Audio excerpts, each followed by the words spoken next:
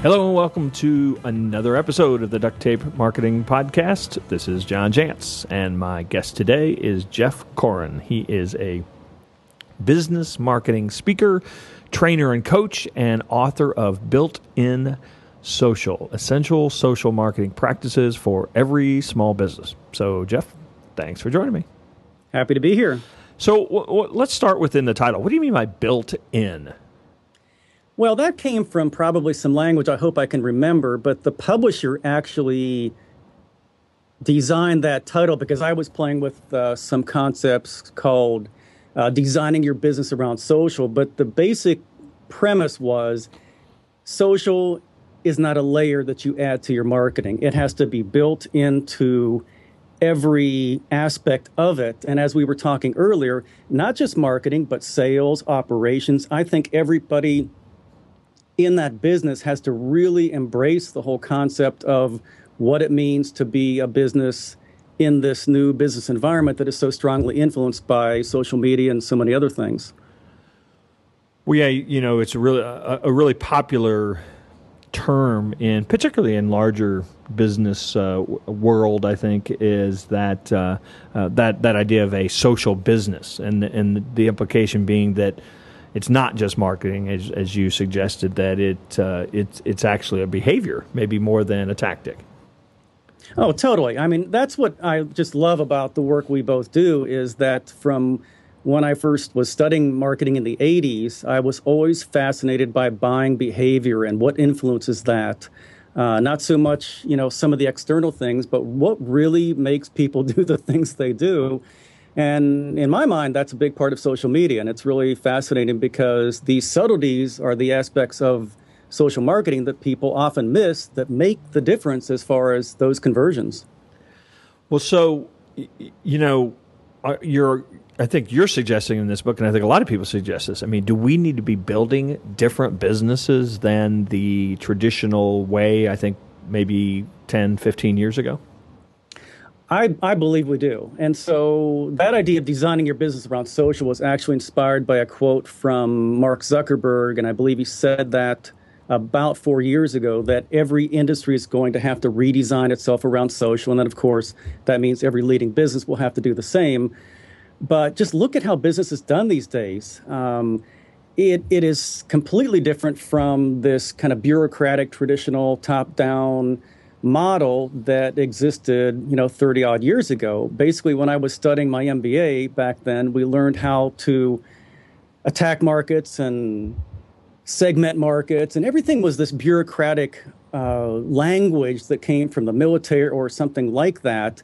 And to me, I like to say that everything, or at least almost everything I learned in that MBA program, is irrelevant today because it's now more about getting out, working together with people, not marketing to them, marketing with them, not selling to them, collaborating and cooperating and selling with them. And so you think about that, and I think of other things. I was literally instructed in that MBA program that you're going to go out there and there's going to be this conflict between production and marketing.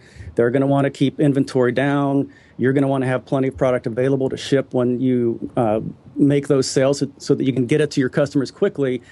And I look at it that with all this transparency that we're seeing, customers, buyers, businesses, they're getting very smart about noticing the subtleties. And when they start to see any sort of incongruency amongst these businesses, or I guess within these businesses, then they're going to be looking somewhere else. And I think that's really where we're moving to, is it all has to work well together. It has to be integrated. It has to be literally built into the whatever that is that drives your business, if it's values, if it's a mission or a vision or whatever.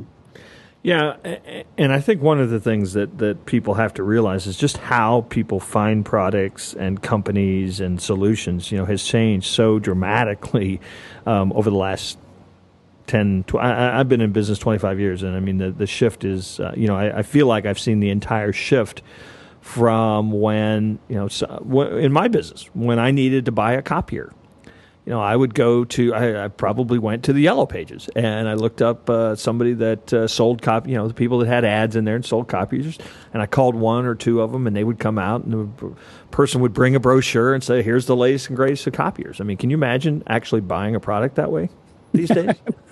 Well, and do you remember how much you spent on those brochures? Well, yeah. Well, that was painful. But yeah. but no, of course, that's not going to happen. And so I think a lot about how I would have operated my brick and mortar type business differently back then, my landscape business, because we didn't have the ability to do research like we do today. And so, sure, we had the Yellow Pages, and research amounted to talking to friends. But these days, more than 50% of all consumers are going to the web to do their homework. The other half of them are talking to their friends, and I think in reality, both of them are doing respectively both things. They're talking to friends and doing research, validating one with the other. So you may have been eliminated before you even knew I wanted something, right? Exactly. Right. Sure. Yeah. And sure. I think that's the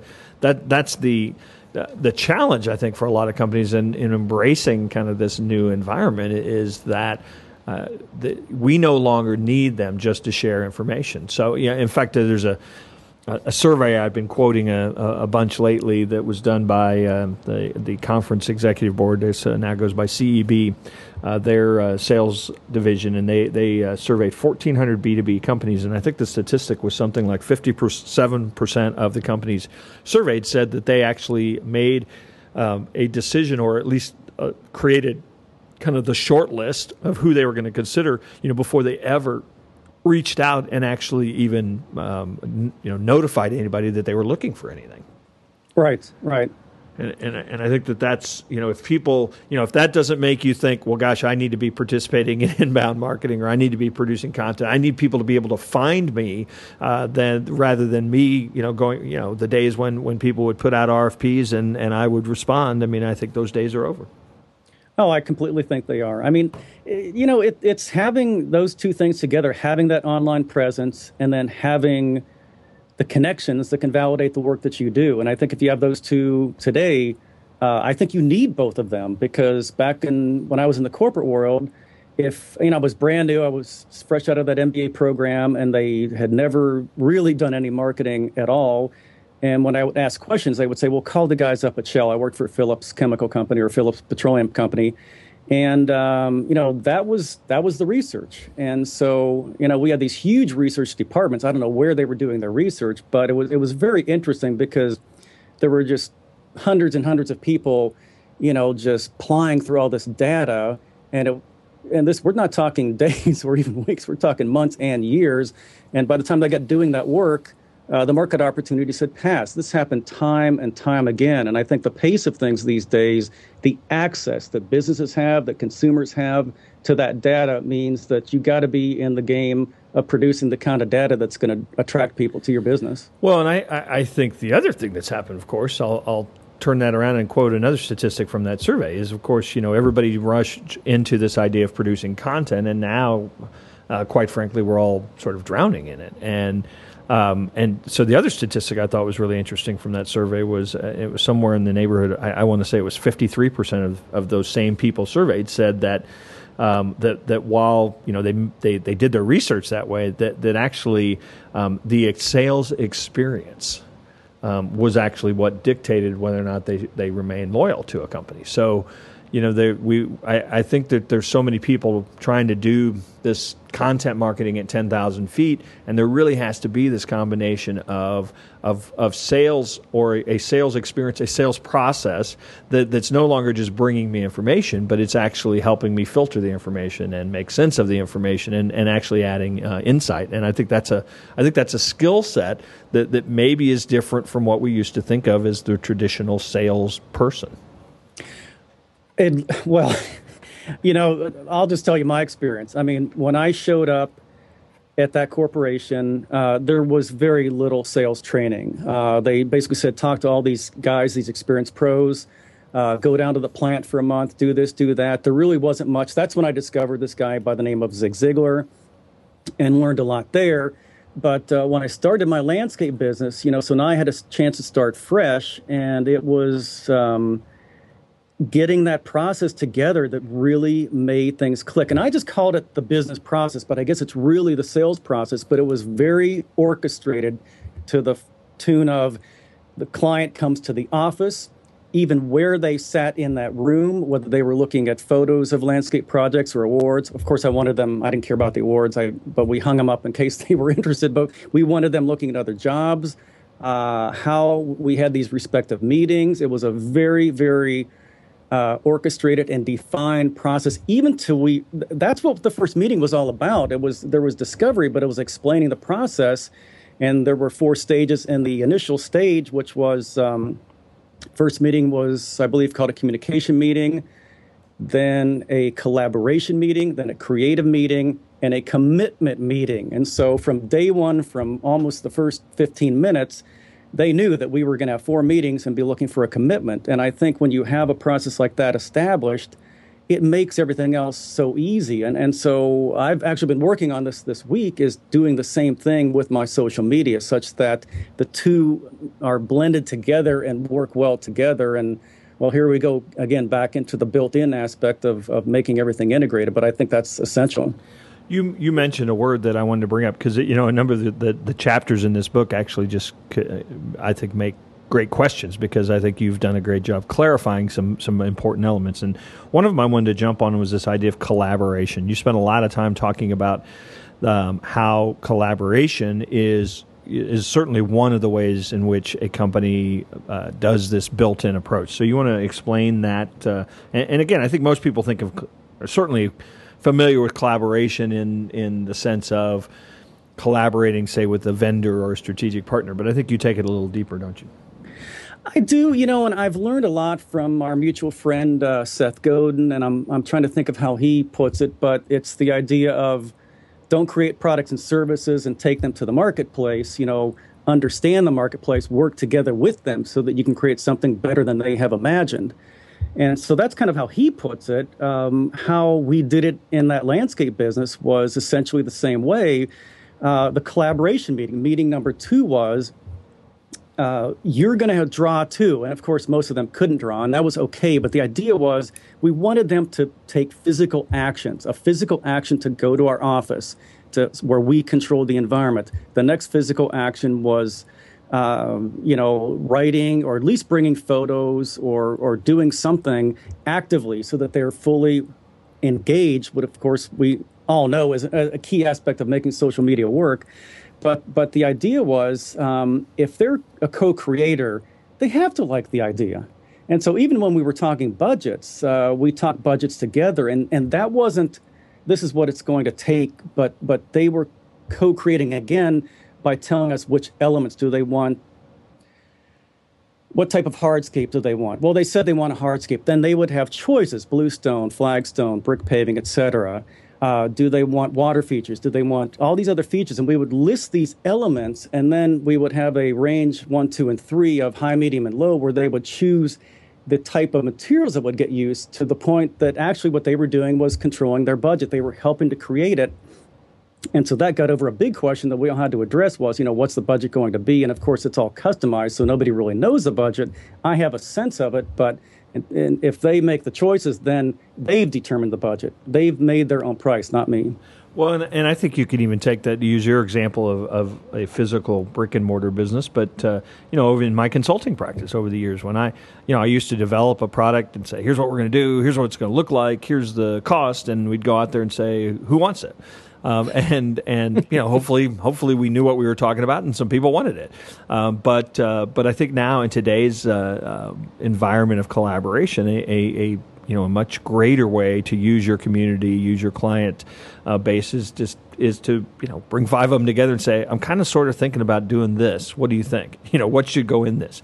If I did this, what would the value to you be? And actually almost creating, like software makers, beta versions of products with your customers. And I think it's a really powerful way to maybe nail a need that's out there, but really also to get something that built that maybe you already have an audience now ready to buy. Sure, and I think one great example of that, I thought it was brilliant, and I think it was intentional, but when Google Plus was launched, how they basically gave invitations to influential people, Sure, right. created that scarcity concept, and basically just let us play with it. Of course, I guess they did this with other products prior to that, but they were listening. I was watching Robert Scoble make comments and feedback, and 2, 3 days later, they would say, "We've got that feature now. Here it is." And to me, that's really how a lot of us need to be thinking it's never done. Your products are never perfect. There's always a way to make them better. And of course, we see that in technology, but in every other business, we should be thinking the same way. Yeah, no, I think software, beta development, freemium versions, I mean, there's so many that are kind of standard models in the software industry. I think you can apply a lot of those approaches, a lot of the lean startup ideas and books that have been out recently. I think a lot of businesses can learn a lot from that idea of developing things quickly and collaborating with customers or communities. And to me, that's one of the great values. I've seen it over the years of social media for me is not just, I've got all these followers, so they click on things and I get traffic from them. But I can't. In writing, I'm working on finishing my 4th book, and I in a lot of ways, all but the first one, we didn't have social media for my first book. But truly, I have put ideas out there. I've put outlines out there. I've tested things in blog posts, and I get there's a lot of collaboration in the books that I've written. Sure. I think it's just absolutely a great way to differentiate your business, because if your competitors, and of course we all know many of them are not keeping pace, in fact, it's so easy to do this. When you think you're at the top of your game, it usually means you're on the downslide, right, or you soon will be. And there always has to be this idea that we're not there yet. That doesn't mean you can't celebrate what you've achieved, but still, I like the idea that there's always a way to do something better. When I was writing that book, believe me, I'm happy. I'm actually extraordinarily happy with the result. But when I was writing it, I thought, oh my gosh, of course, you've got an editing process and you make it better. And then there's the next book, which is really going to segue off of this thing we were talking about, the idea of sales, or at least in my mind, that relationship selling being the new social marketing. And I've seen the outline of your book, and I love what you're covering. And I think I'm really looking forward to that book. I think it's going to be a phenomenal book. Well, thanks so much. Well, we have, Jeff. We've used up our allotted time for the podcast. I want to thank you for coming on here. Built-in Social, essential social marketing practices for every small business, and you can get that everywhere the books are sold. But do you have you created any? I looked around on your site, and I think you have created some additional content or a place that people can read more about the book itself. I have. I was fortunate that the domain builtinsocial.com was available, so they can either go to my name, jeffkorhan.com, and click on the tab for the book, I think is what it's called, or just go straight to Built-in Social, and that's where I have interviews like this that I've done, ways to download the first chapter, the introduction, and the table of contents. So I'm doing my best to put enough content on there, but what I'm really focused on is, of course, just doing what we both do and love to do, which is blogging and just looking down the road and creating better content. Well, Jeff, thanks so much, and I'm sure we'll bump into you out there on the road. You bet. Thanks for having me.